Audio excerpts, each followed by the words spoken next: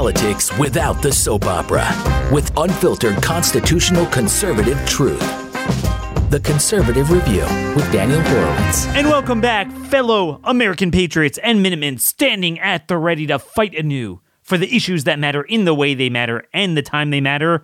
Here at CR Podcast, this is your host, Daniel Horowitz, back again for a brand new week. It is Monday. It is the 13th. Feels more like Friday the 13th. With really the nightmare we all face. There's no way out. This Republican Party is just as broken, if not worse, than it was in 2016. No, the party has not changed because of Trump. No, the party has not changed because of a new speaker. It's the same old. They're going to go with a clean continuing resolution funding all of Biden's dirty policies come midnight, Friday at midnight. And in fact, they can't even go up to the deadline. They have to make it clear, no, there won't be any government shutdown, even though we have the ultimate government shutdown of life, liberty, property, the social compact. It's not working. There's nothing clean about it. We should want a clean border. But instead, we're funding a dirty Biden administration. And nothing has changed. Like I said many times, if we got a bunch of voices together, the top voices in so-called conservative media would get together in a room, pray together, strategize together, there's a lot that we can get done. Especially with the left being so radical and destructive, I think there could be a great reawakening. But that would require us to move off the current paradigm, which is the worst, lowest common denominator of the Trump establishment and the main establishment, as I've said before, and no one wants to do that. Even though there is a huge chance that DeSantis could win Iowa if you only, got behind him. And not that he's the end all. As I said before, I care more about making red states red than even federal elections. But that is not happening and will not happen if you don't take the guy who had the best red state and elevate him to promote a paradigm in that mold rather than dumping on him. Like I keep saying, it's not about Congress is broken. The presidency is broken. Let's just focus locally. But the problem is we're not doing that. And when we do, we have the same candidates we have in GOP leadership in the House and Senate reflected in the red states, and sometimes even worse, like we talked about last week with the Wyoming governor. So nothing changes. Ultimately, you and I both know in our heart of hearts, you need a new party. We need a new party. But until there's money to be made, books to be sold, cable news shows and podcasts to be had in a new party, there will not be a new party. And that's what's sad. The Republican Party is broken head to toe. They don't share our values. So I'm not sure what to do. All we could do is turn to God and understand that what we're doing is not working and we just need some sort of salvation. Psalm 71:8. For you are my only hope, Lord. I've hung on to you, trusting in you all my life. It was you who supported me from the day I was born, loving me, helping me through my life's journey. You've made me into a miracle. No wonder I trust you and praise you forever. And hopefully with that, we'll get some sort of avenue of salvation that we don't yet see. But this Republican Party is broken beyond belief. So over the weekend, and I warned you guys that Speaker Johnson had no appetite for even a minor government shutdown, even over the strongest issue, aka the border. The only thing that we would accomplish is now, rather than it being McCarthy that we would have more leverage over, it would be perceived as one of our own doing that. And, but it's all good because it's one of our own. It was the dumbest thing we did, strategically stupid. As I mentioned, on a personal level, he believes in God, is a good guy, but strategically, I just didn't see it. So he has this bill that will fund everything. It doesn't have a single policy approach. Okay? A single policy reform, a single spending cut. We are reaching biblical levels of individual and government debt. The treasuries are going wild. We're going to have more spending on interest and debt this year than the military and possibly even Medicare, topped only by Social Security. And there is no cut, there's no reform, there's no dealing with the FBI that's still going after Americans despite the ubiquitous Hamas insurrection. We have nothing on the Green New Deal, nothing on the border, certainly nothing on biomedical security state. In fact, this CR on page 24, it's a 32-page bill. It's going to be marked up in Rules Committee. Chip Roy is coming in. He's flying in for the committee hearing. And any minute he's going to land. So I'll see if I can get him on the show to give us an update because he's on that critical committee. But the reality is I can't believe it, but it actually reauthorizes PAWPA, the Pandemic and Hazard. The Assistant Secretary of Pandemic Preparedness and BARDA, those are the agencies that were at the nexus of COVID fascism. So we should have used that as a bargaining chip to make certain reforms to the vaccines and stuff like that. Instead, it actually extends it for free. So they get everything. I am now convinced that if the FBI or some sort of government agency would set up a program one day, maybe to bring in Hamas to rape all Republican women. Okay, it's like, a program. That's what they do. And then we would want to, have a showdown to defund that. And, once the budget deadline would come, we'd say, we're not funding government anymore unless you stop the rape program. Republicans would say, we can't have a government shutdown. There is nothing that could happen that will evoke from the Republicans a righteous response. Nothing. I mean, there's nothing that could happen that will change it. I thought, look, at least now with the border, you're going to defund, catch, and release. Nothing. So what they're going to do is, so what's the nuance? The nuance is, you're saying it's the same thing. When you reach the deadline, oh, actually, we're scared. Here's another CR funding everything you want with no demands. So the thing is that they're going to have a two-step approach.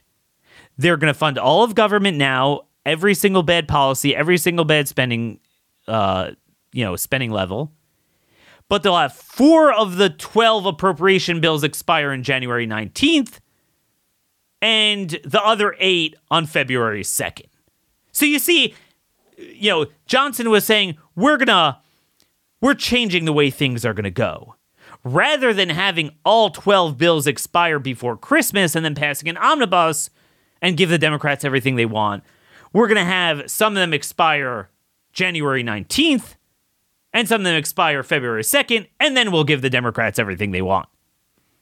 This is a classic example of the idiot watches someone who, the wise man points to the moon, and the idiot focuses on the finger instead of the moon. As I've been warning you, they're making it all about process. And I'm like, process is only a means to an end. The reason we opposed omnibus bills or the Christmas crunch is because that was the pressure to do what? To pass bad things that continue the Democrat policies. So the idea was to pass each of the appropriation bills and to fight on them individually. But if this is all born out of the same theme, that you're scared of a brinkmanship when that deadline comes, I don't care if it's a CR, if it's all 12 at once, 8 here, 4 there, or the timing, whether it's Christmas, Martin Luther King Day, President's Day, whatever deadline, it doesn't matter. So it's like, oh, you don't like omnibuses before Christmas? So we'll do a mini bus before MLK Day and then the other one before President's Day. That doesn't matter. Johnson said on Sunday, we will not allow the end-of-year megabus spending packages to continue under my leadership. Well, it's not the timing and packaging, it's the freaking policies. It's just so weird. So bizarre. So this is where we're at. Same as always. Nothing has changed one iota. Nothing. The rallying cry rather than being we need a clean CR. We need a clean border, which is why we can't continue to fund Biden's dirty invasion and his dirty targeting of Americans for political beliefs while waving in Hamas to do what they want. We have a lot of news on that as well. Unbelievable. Now, this bill is not clean, but I'll tell you what is clean. Very clean, because it's self-cleaning. Miracle-made bedding sheets by trymiracle.com/conservative. Okay, so now I've had these sheets for 3 months, and we just washed them for the first time. I know that sounds crazy, but they have a self-cleaning technology. It's made out of silver-infused fabrics, and there's 2 things about them. Number one, the self-cleaning. It lasts 3 times longer than other sheets. No more bad odor, no more bacteria. By the way, there's tons of bacteria on your sheets that cause skin irritation, acne, all sorts of things. But then there's the other element. I hate being hot. So what happens is you're cold when you go to bed at night in the winter, and then you keep waking up because it's so hot. These sheets have temperature regulation inspired by NASA technology from their silver-infused fabrics. It's literally self-cooling in the middle of the night, and I sleep better every night. A lot of times when you don't have a temperature regulation, you don't sleep well. So you got the self-cleaning, you got the self-cooling. You have the luxurious feel, but some of those other brands cost a fortune. These do not. And they make a perfect Christmas gift for your friends or even family or even spouse. And here's the deal. If you go to trymiracle.com/conservative today, not only will you save 40% off with promo code conservative, so it's both the URL is trymiracle.com/conservative and promo code conservative, 40% off, you'll get 3 free towels and then save an extra 20% off. And the towels have that same technology as well. So upgrade your sleep with Miracle Made by going to trymiracle.com/conservative, promo code conservative. So folks, it's not even like, oh, let's wait until we finish the regular budget bills, okay? So what they're going to tell you is, no, Daniel, here's the plan. Let me just get ahead of this because I know you guys are smart and can handle in-depth analysis. Here's what they're saying. No, this is different.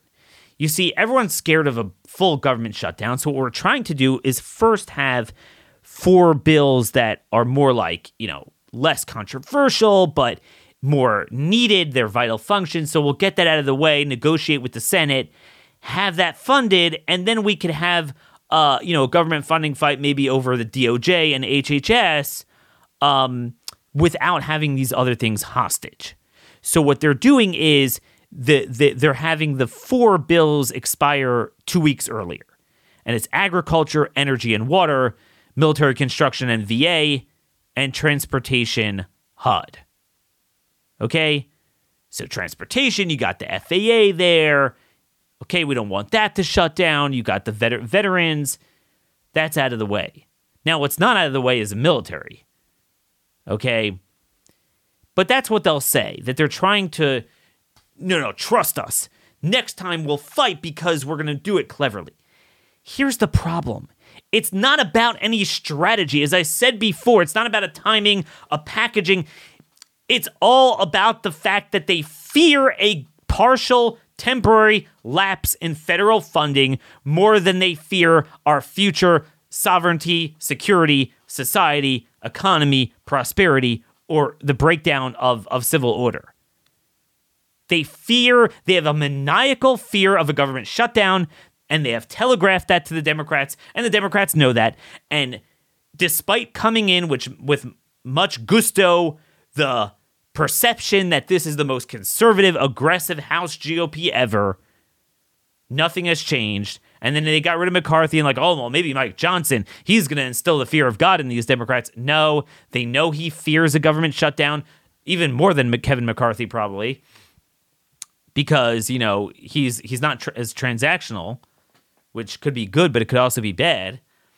And here we're left with the fact that Democrats know that no matter what they do, No matter how destructive, illegal, harmful, unconstitutional, Biden could create his own visa system, extra statutorily, outside of Congress, and Republicans will have a budget deadline come up, and they will not say, we will not fund this 1 hour longer, and said, oh my gosh, we're reaching the deadline. We have to avert a shutdown.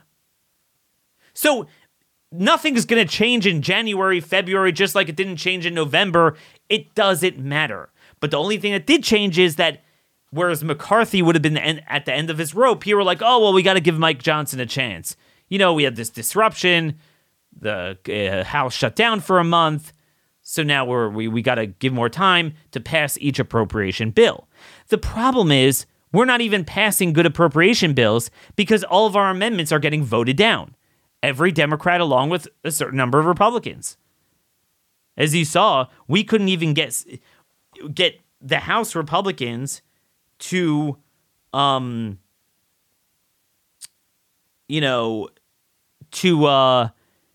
be willing to defund the headquarters of the FBI. Forget about even the policies, but even the headquarters. It's unbelievable. I just don't get it. I don't understand it. I can't relate to it. So every one of these amendments are getting voted down. Now, really, this should be in the base of the bill put out in front of the GOP conference as a take it or leave it proposition once it's voted out from the Rules Committee. But instead they're like, we need an open amendment process. But like, dude, that was just our talking point when the left part of the conference controlled leadership. But, you know, under these circumstances, if the process of a closed bill helps us, I want that. I want outcomes. I'm sick of hearing about, we had a bunch of amendments. Yeah. And then the rhinos voted them all down. So you get a bad bill. There's nothing to negotiate with the Democrats over because you're passing out bad bills. Oh, we don't want the pre-Christmas crunch of an omnibus. So we're going to have 2 bad bills before President's Day. It's like, really? This is all to say that nothing has changed. Trump has not changed the party one iota. And remember, this is the House GOP, which is exponentially more conservative, so to speak, than the Senate GOP and the governors. It just goes downhill from there. The party has not changed. What you see are a bunch of circle jerks in conservative media that are more aggressive in their rhetoric, but it goes to nowhere. It's meaningless. It's meaningless. And it's all the Overton window shifting. So, in other words, the only thing that has changed over the last 10 years is the consequences of the GOP failure is now deadly because the Democrat policies are more radical and more successful in implementation, and all the chickens of all those decades worth of control of media and academia and government agencies and weaponizing them, it's all coming home to roost. So now we're kinetically dealing with what we potentially were fearful of all these years, whether it's the debt and inflation and the economic policies of all the spending, whether it's the open borders. It's gotten so bad. Yeah, Republicans will more aggressively talk about the border, but now the solutions need to be much greater. In other words, it's all an optical illusion when you think that the Republicans have gotten more aggressive or the conservative movement has gotten better. We know what time it is. No. The operative point is the gap between what Republicans are actually accomplishing at a given time relative to what needs to be done. So, for example, let's say we need a 5, or, 15 years ago we needed a 5 on immigration, on spending, and Republicans were at a 2. You'll be like, oh man, Republicans, they're horrible. So now Republicans are, let's say, they're at a 5, and we're like, man, look, we're really changing the party. It's great. Yeah. But what we need now, because of the cumulative effects of the failures for so long, is a 10. So the gap between what is needed and what they're doing might even be greater than it was before. We have not changed one iota. And everyone's talking about, well, we're disrupting. You're not disrupting anything.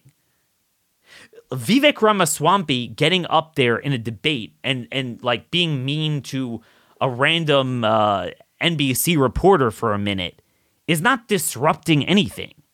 The disruption would be grinding the government to a halt while we have a national debate over these issues. Articulate voices talking about the destruction of inflation and the Green New Deal and the political targeting and the border and the crime. But no, it's like, we can't have a government shutdown. So they get what they want. The Democrat policies continue unabated. You might have your shows and your viral moments and your this and that.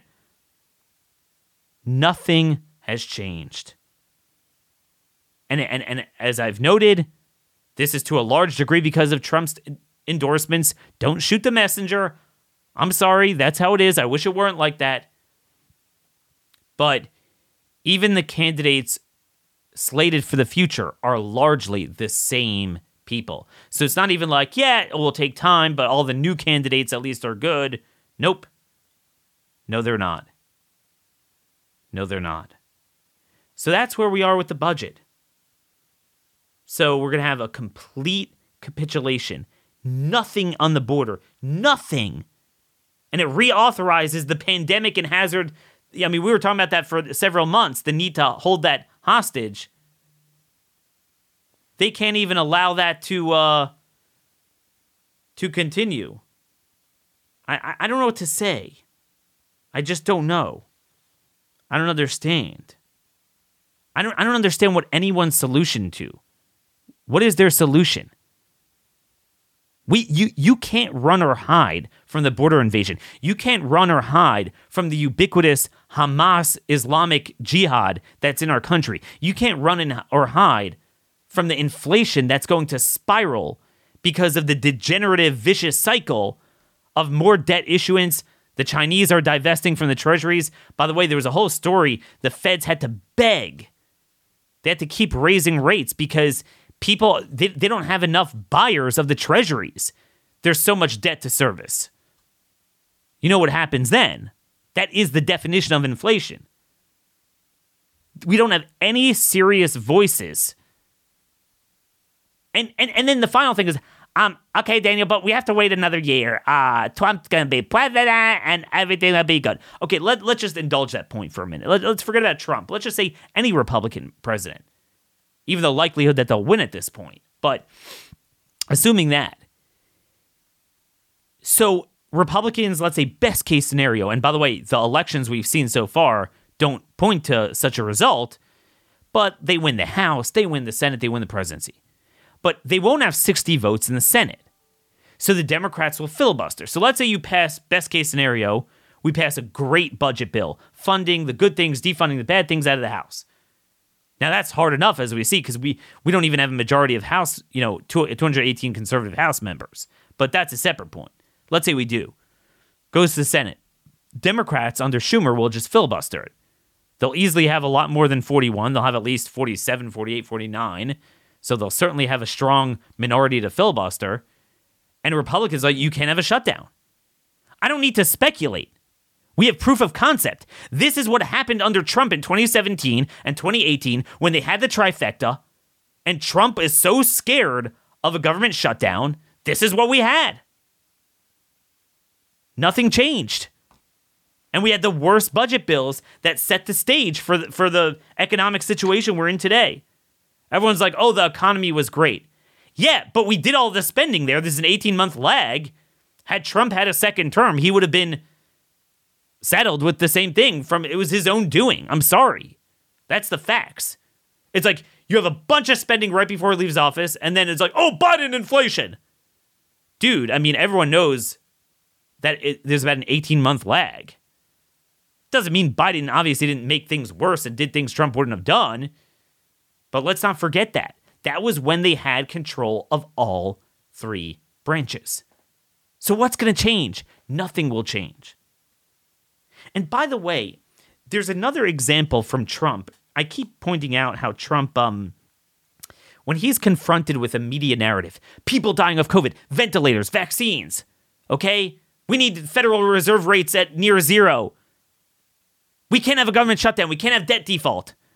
What does Trump do? Rather than punching through the narrative, he echoes it. If he's confronted, I always said, don't watch him at a rally when he's in front of a conservative audience. Watch him when he's confronted in a one-on-one interview and watch how he will accept the premise. Trump was asked recently over the weekend about what was going on in Israel. I want you guys to take a listen right here what he had to say. It's very hard. There is no hatred like the Palestinian hatred of Israel and Jewish people, and probably the other way around also. I don't know, it's not as obvious, but probably that's it too. So sometimes you have to let things play out, and you have to see where it ends.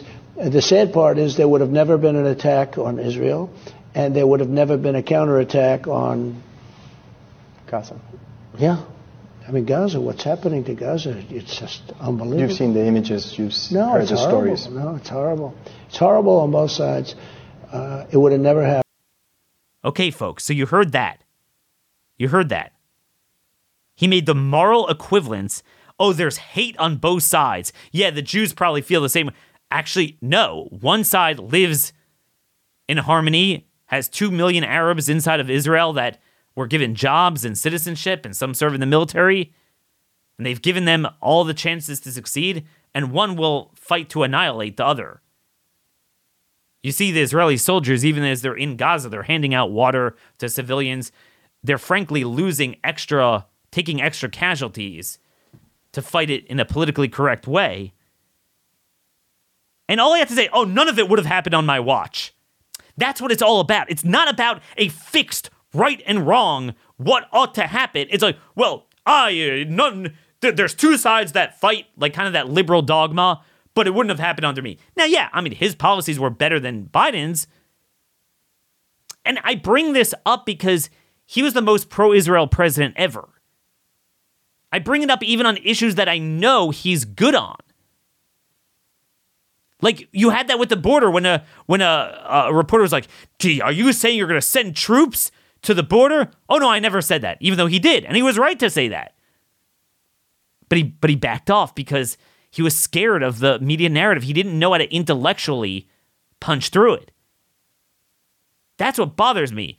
Like, you could say there's a couple issues he's bad on. Okay, the vaccines, whatever, fine. Maybe everything else will be good. But no, when you're confronted with an inflection moment, he doesn't understand an issue. He doesn't have that intellectual clarity. I was very surprised by that, what he said.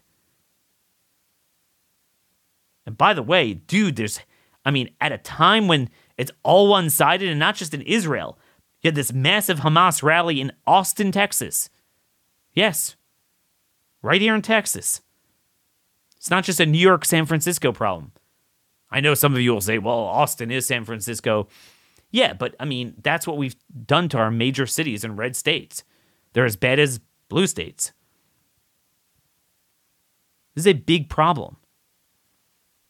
This is a big, big problem, and we need bigger solutions for it. And by the way, just again, the Overton window. This from Allie Bradley. CBP sources confirm the 17-year-old driver responsible for causing the head-on crash that left 8 people dead, including an innocent couple from Georgia. So this illegal alien, 17-year-old, crashed in South Texas, killed 8 Americans, including a couple from Georgia. He was ordered removed by a judge. He stayed in the U.S. and was in federal custody, released to his mother in Houston 7 months before the crash. Why was his mother in Houston? So she's allowed to be in there. Records show Luis Alfredo Mencias Escobar is from Honduras, crossed into Eagle Pass back in April of 2019.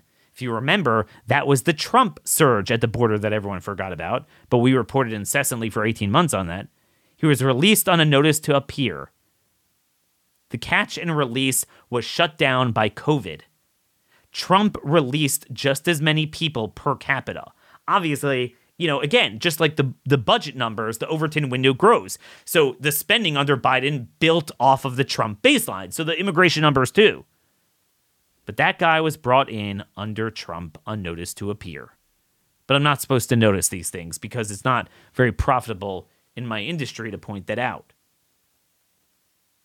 God forbid should we have someone to do to America what he did in Florida. No. That's terrible. Again, to me, that's not the only solution. It's not even the main solution. But I'm just telling you, unless you change leadership from the top, you're not going to change anything in this party. I don't think you're ever going to change it. But we'll be like, presidential election screwed up. They're not going to win anyway. Let's focus local. And I'm going to continue to do that. But I'm just warning you, there's not much to focus on local because we don't have the ability to elect people like that in red states when we basically glorify Elise Stefanik's and, Kristi Noem's, and now DeSantis may as well be a piece of garbage. And by the way, the biggest proof that the Trump establishment has merged into one thing, Nikki Haley is dumping $10 million against DeSantis in Iowa, New Hampshire. Now, ask yourself this question. Why would donors dump in all that money? She has no path to beating Trump. Okay, it's hard enough for DeSantis.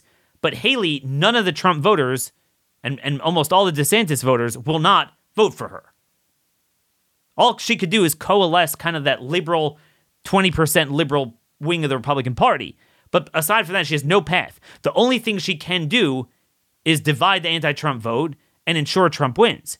Now, it would be one thing if Nikki Haley loved Trump. But as we well know, privately, she hates his guts. And she hates his supporters. And she hates everything you and I stand for.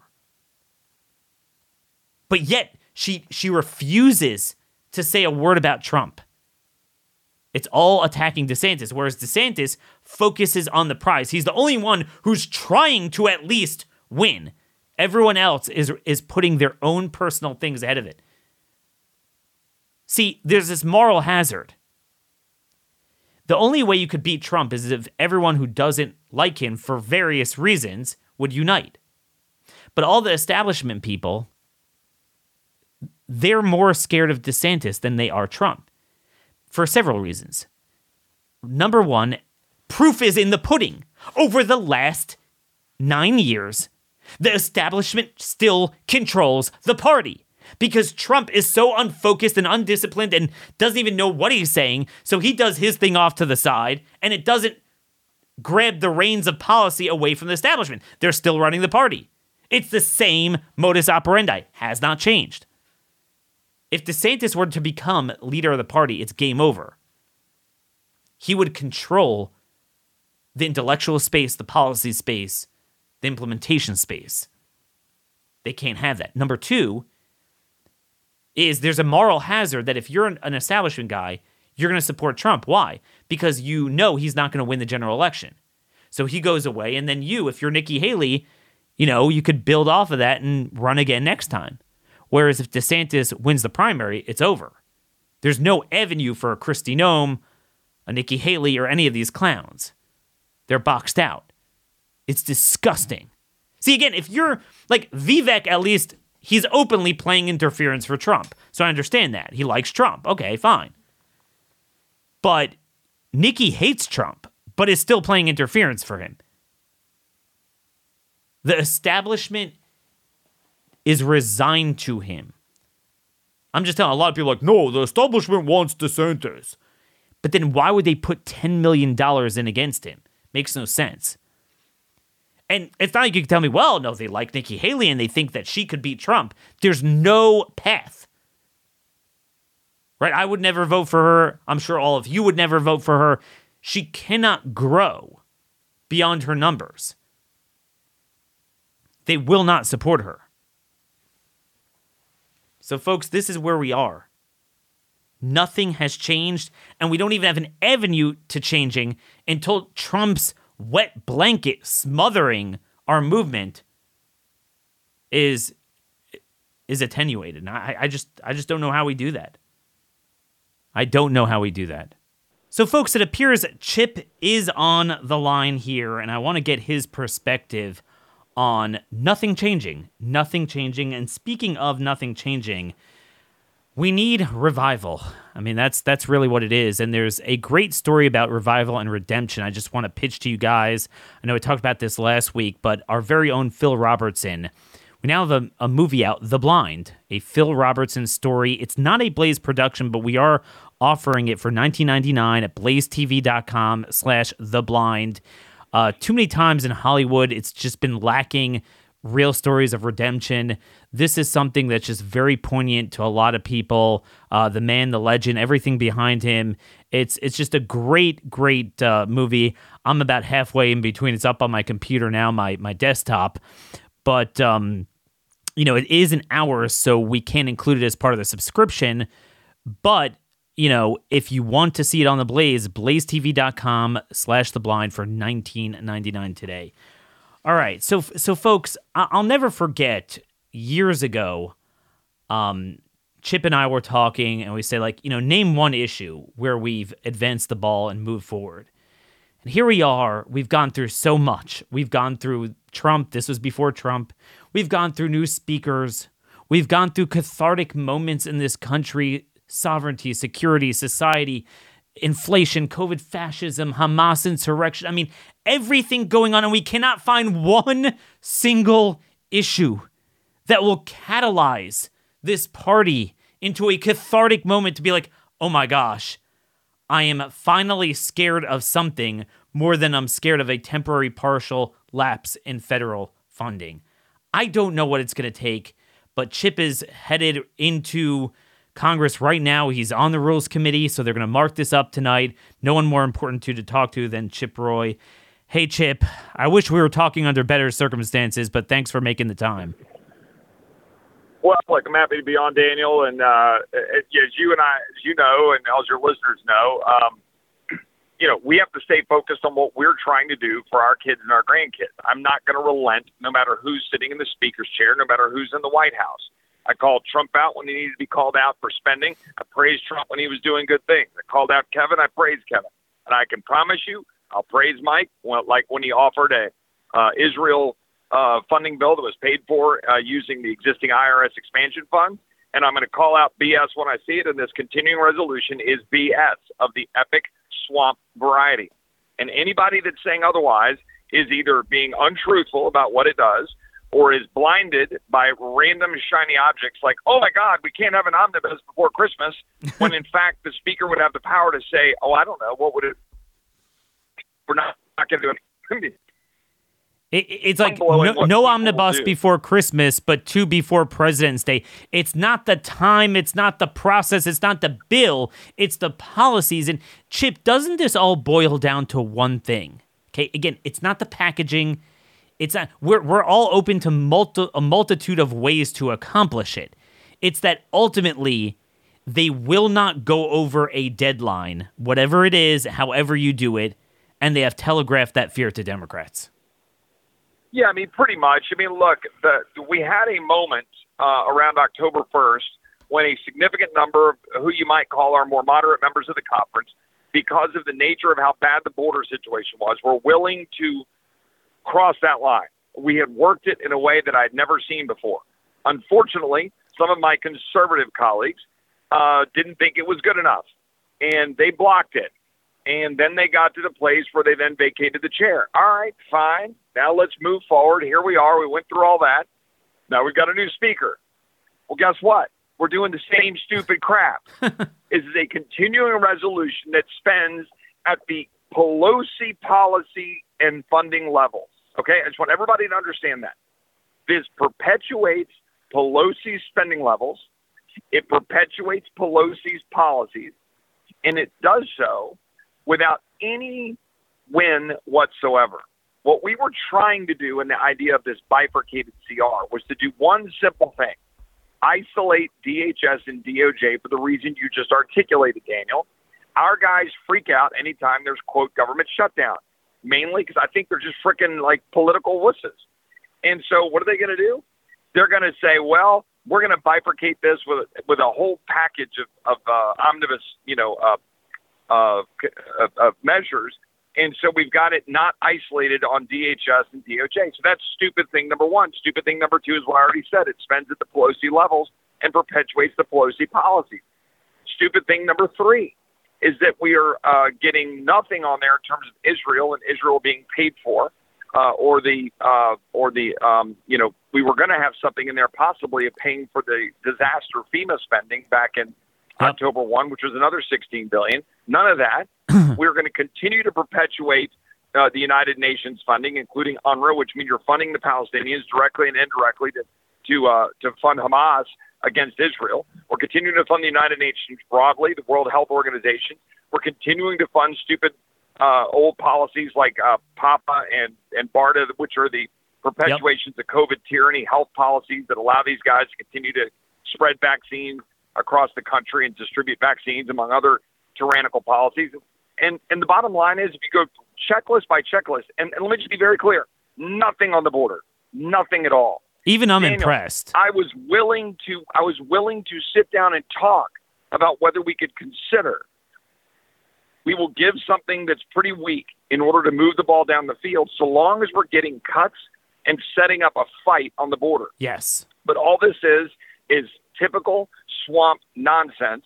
And with all due respect to Mike, and with all due respect to anybody that is working in his orbit, this crap that we're going to avoid an Omni and then set up a fight in January is completely belied by the history and the facts that are in front of us. You're not going to pick a fight in January when you're in the middle of the frigging presidential primaries. You're not going to pick a fight right before the primaries for the members of Congress who don't even want to have a shutdown fight in the first place. You're not going to pick a fight on Ukraine when you don't even have Republican support for Ukraine at all, much less be able to use it to leverage it for border security. These guys have got to understand that when you have a moment like this moment, when the government is set to have funding expire on Saturday, we should get something for it. But here we sit in the same frickin' position we usually are in. But this is what scares me. It's like, I understand, okay, they're not going to want to go really take a hatchet to the FBI. I don't agree with it, but because they haven't articulated, I mean, the stuff that the FBI is doing is unbelievable, especially given the real terror threat that we now have throughout our country. But I kind of get the institutional reluctance from Republicans than they were thinking on law enforcement, FBI. But when it comes to things like the border, you're never going to get a more important, imminent issue, a winning issue politically, and then like you said, even to defund Hamas. I mean, again, this is something that kind of a little bit divides the Democrats, unites Republicans, a few things that do nothing. What that tells me is that there is no issue, no matter the importance or political auspicious nature of it, that will get them to unify behind a brinkmanship. And if you don't do that, you're done, because, Chip, isn't it true that to the extent that we can wait another 15 months for inflation and border and national security, which we can't. But, okay, best case scenario, they win the presidency, they win the House, they win the Senate, which is a very dubious assumption based on recent elections. But okay, they're not going to get 60 votes in the Senate.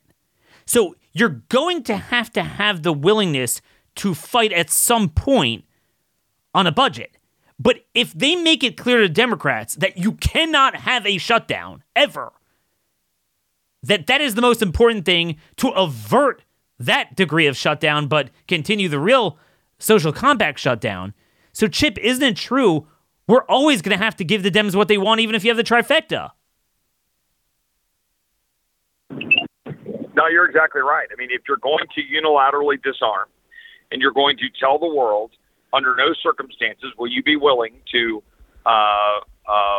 not fund the government because there are priorities that you think the American people demand that we address, then what you're sending, the signal you're sending to not just Democrats, but everybody in town is get whatever you want, because at the end of the day, we're not going to use any of the leverage of the power of the purse to extract change from an administration that is out of control. I mean, Daniel, we're not talking about, oh gosh, we just didn't get the exact right tax rate. Man, We're really mad about it. We're not talking about just some random policies. We're not talking about whether a road is, funded, they're built the right way. We're talking about existential threats, like dozens of them. We're talking about you being made a felon because you have a gun that had a piece that was attached to it that used to be legal, and some bureaucrat said it's not. Right? That alone. Right? We're talking about funding Hamas. We're talking about funding a DHS secretary that has let millions of people into the United States. We're talking about funding an education system which absolutely refuses to establish with moral clarity where we should stand with respect to Israel, and allowing all of this crap going on campuses and continuing to fund the destruction of the American mind and our youth to believe in Western civilization. We're just going to continue to fund that. Right? It's mind-blowing. And Daniel, what I've been telling everybody in town, whether it's Kevin, Mike, or anybody else, I'm not asking to solve all of those problems at once. But something. I'm asking you to solve one of them. Yes. Just one. One. Pick one. And you know what? Freaking actually stand up and fight. It's not like people, we flocked to the walls of the Alamo so we could what? Pass a continuing resolution to fund our demise? I mean, I can't even put into words the absolute absurdity of what I'm actually seeing unfold this fall. And frankly, with all due respect to some of my quote-unquote conservative friends, you made this bed. You created this environment. And so you know what? I'm looking at you now because you own this. Yep. You want to go deal with this, then where are you going to be when this fight exists today, when we have a continuing resolution? You were all about the never CRs in September. Well, let me see if you're a never CR now. Oh, it's interesting. I don't hear much about it. I mean, look, you had the balanced approach, which took the nature of the conference the way it was and tried to see how could we assert the most leverage. And yeah, I mean, people had a tantrum. We didn't want to sandbag it. We supported them. Okay, let's do it. But then it's not about the man who's speaker. It's not about the process. This is what bothers me. I'm not hearing moral clarity on immigration, on subversion of Islamic, Muslim Brotherhood groups, on the border. I mean, you just had 17-year-old illegal that killed 8 Americans, including a couple from Georgia in Texas, in that crash. And this happens all the time, these car crashes. We have obviously the FBI targeting conservative military veterans. We have, like you mentioned, funding. We're still funding this Hamas stuff. I mean, just even say, all right, we're not going to fund Hamas. Okay, it's just one thing. I'm not saying this was an important thing. Just one thing. They will not do it because, then maybe Democrats will say no and there'll be a government shutdown. Chip, what I find is lacking is the moral clarity. The Democrats pound the lectern and they sound like you, but from the other side. They speak to the morality of their immorality. What I find with Republicans, and this is whoever the leader is, okay, we'll hold some cloture votes, we'll have some amendments. It's like, dude, that's not the point. It's like, okay, that could be important if it leads up to something. Like, I want to ask you this. We have these open amendments. Okay, that's nice. But what I'm finding now is all the amendments get summarily defeated. Okay, I mean, this is what's happening. Now, we know we have to negotiate. We won't get everything, but every good amendment is getting defeated by your colleagues. Every Democrat and anywhere from 10 to 70 Republicans, depending on the issue, and you're left with a bill that doesn't have it. So where does that leave us? Well, and look, and I always like to try to present truth and facts, and I know what you're saying is correct in a general sense, but in a specific sense, I'm on the Rules Committee. We are getting some rules and some changes, or I should say some policies adopted that are good, right? So I had, for example, my amendment that I've offered in every appropriations bill that basically says we are not going to fund an implementation of President Biden's executive orders on climate change. I managed to get that passed by voice vote or by actual roll call vote on every single appropriations bill except for one. It went down one time. Well, so we're getting some wins, okay? And we're getting, by changing the process in January, we're actually getting votes on amendments. But let me tell you what's actually going on, though. Particularly post-Kevin, you've got appropriators and others that are frankly just kind of banding together to say, screw you, we're taking them down. Yep. And they're taking down a lot of the good amendments. For example, the FBI headquarters restriction that Matt Gaetz offered to limit the funding for the general government to be used to do any of the FBI headquarters being built in Maryland. That went down by, I think, 140. We had 140 votes for it, lost 70 Republicans. Democrats voted against it. It went down. So those kinds of things are occurring on a regular basis. And so that's where the problem exists. And a lot of my Republican colleagues are saying, what are you doing making me vote on all these tough things, these tough issues? And to my answer to that is, one, they're important to a lot of us. Our voters care about these issues. Number two, if we could actually come to an agreement on how we're going to go get some big wins, maybe I'd feel okay about giving you a hall pass on something like, your 12th vote on some sort of abortion funding. But you know what? I'm tired of playing these games. When are we going to get one win? One. Yes. Seriously, let's be objective as we can. 11 months into this Congress, what have we accomplished that's meaningful? Over $4 trillion of debt increase, probably closer to 5 or 6 when it's all said and done, given the interest expense going up. A CR on October 1st for 45 days at the Pelosi spending levels. A new speaker that is now offering a 60 to 75-day extension of those same terrible spending levels and policies. And nothing else. Nothing.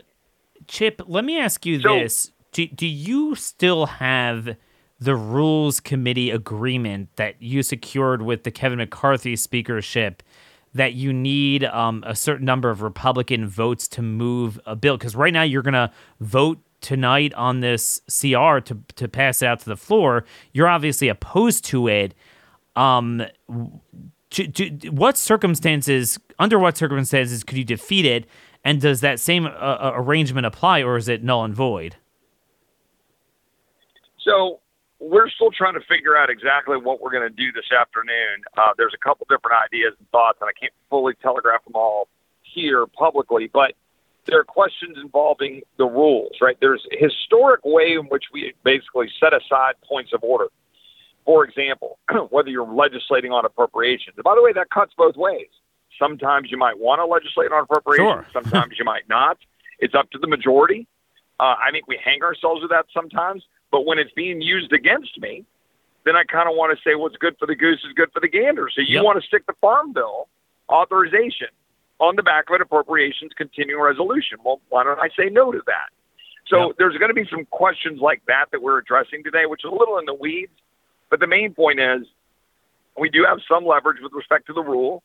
And I, for one, intend to use that leverage, whether it's, I haven't quite figured out exactly when, committee or floor or both.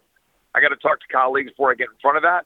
But we've got to use that leverage to force change. But we've got to throw everything we've got at stopping this bill because it's just flat out indefensibly terrible. This is the last chance, really, before 15 months from now to ever change anything, to bring anything to the forefront.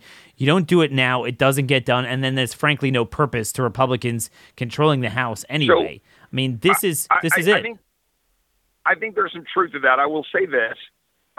If we fail and if this thing, CR, ends up moving through, I'm going to try to give the benefit of the doubt to Mike that what he's saying and trying to get us to support it, which I reject, by the way, wholeheartedly. I reject it.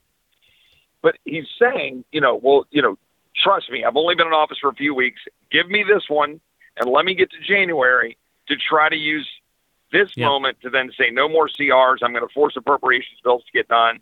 There won't be an omnibus. My point is, Mike, I just straight up don't believe you. That's not a question of. And Chip, here's why. Here's what's bothering me, because I'm not seeing any evidence that there's that pounding of the lectern speaking to the core of the issues. We will not but fund. Daniel, I would say it. Yeah. Daniel, I would say it a slightly different way because I want to be very careful here because we're talking about people and their honor, what they would do or not do, and we don't have a lot of evidence from Mike yet, right? So, but what I want to say is, to your point, even if he pounds the lectern, even if he's like Chip Roy style up there saying, over my dead body, we're not going to do this. Okay, great. I'd love to see that. But here's my problem. If you're walking away from the ability to fight right now on November, whatever today is, right, the November 13th, okay, and government funding expires, why would you be willing to roll moderates or anybody else who are unwilling to shut the government down on January 19th, parts of it, or February 2nd, the other parts of it, if we haven't reached agreement on appropriations bills? Why would you be willing to roll them then if you're not willing to deal with it now? That's my question. I don't understand that. I don't see it. And even if I accept it, let me just say it here on the record. Do you believe we're going to come to some magic epiphany and agreement on these appropriations bills in conference committee, Daniel? Do you think Democrats are going to join us and that Republicans are going to say, sure, if out of conference committee, you're never going to do it. Abortion tourism does not include transgender surgery, does not include an end to DEI and critical race theory, does not refocus our military on killing people and blowing stuff up rather than being social engineering, because that's what we tried to do in DOD approach, and frankly, we did a pretty good job. But in conference committee, you know what will happen. And then that gets shoved right back down our throats. And so I'm just saying, so all right, in January, when they strip all that out, and Chip Roy says, no, I'm not voting for a Defense Department for $28 billion for you to continue to do this garbage. Then what? Either conservatives get rolled or we have an impasse. And if we have an impasse, then what?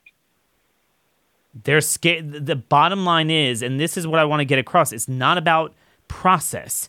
It's not about this type of bill at this time. I like it before MLK Day rather than Christmas time. It just doesn't matter. It's the policy that matters, and the policy only gets through if you telegraph to the Democrats that this is a new House, that we care more about the country than we do a partial government shutdown. That's not the point of it, but that's not going to stop us. And by the way, Chip, I'm sure you remember this around March, April time. Democrats started to fear with the debt ceiling that this was a new House, and they were actually starting to get a little bit scared, and then somehow we just gave it away to them. If there's 10 issues, some of our issues are more powerful than others, are more, etched in the public consciousness. I would say the border is easier for them to understand than some others. But you got to pick one of them or two of them, right, and be willing to have a fight. They're not, because they're scared of a shutdown. So that point needs to be brought out. I appreciate your time for that. Chip, there's one thing I got to ask you about. You don't live too far from Austin. I saw a massive Hamas rally, not in San Francisco, not in New York. I mean, it was there too, but in Austin. What the heck? Yeah, I don't know how to put it into words other than what I said before. We've been killing our country through our education system. And frankly, through social media and apps like TikTok and otherwise, putting poison in the minds of our kids. And we've been doing it for so long. The problem with Texas isn't the Californians moving to Texas. The problem with Texas is our own education system polluting the minds of Texans.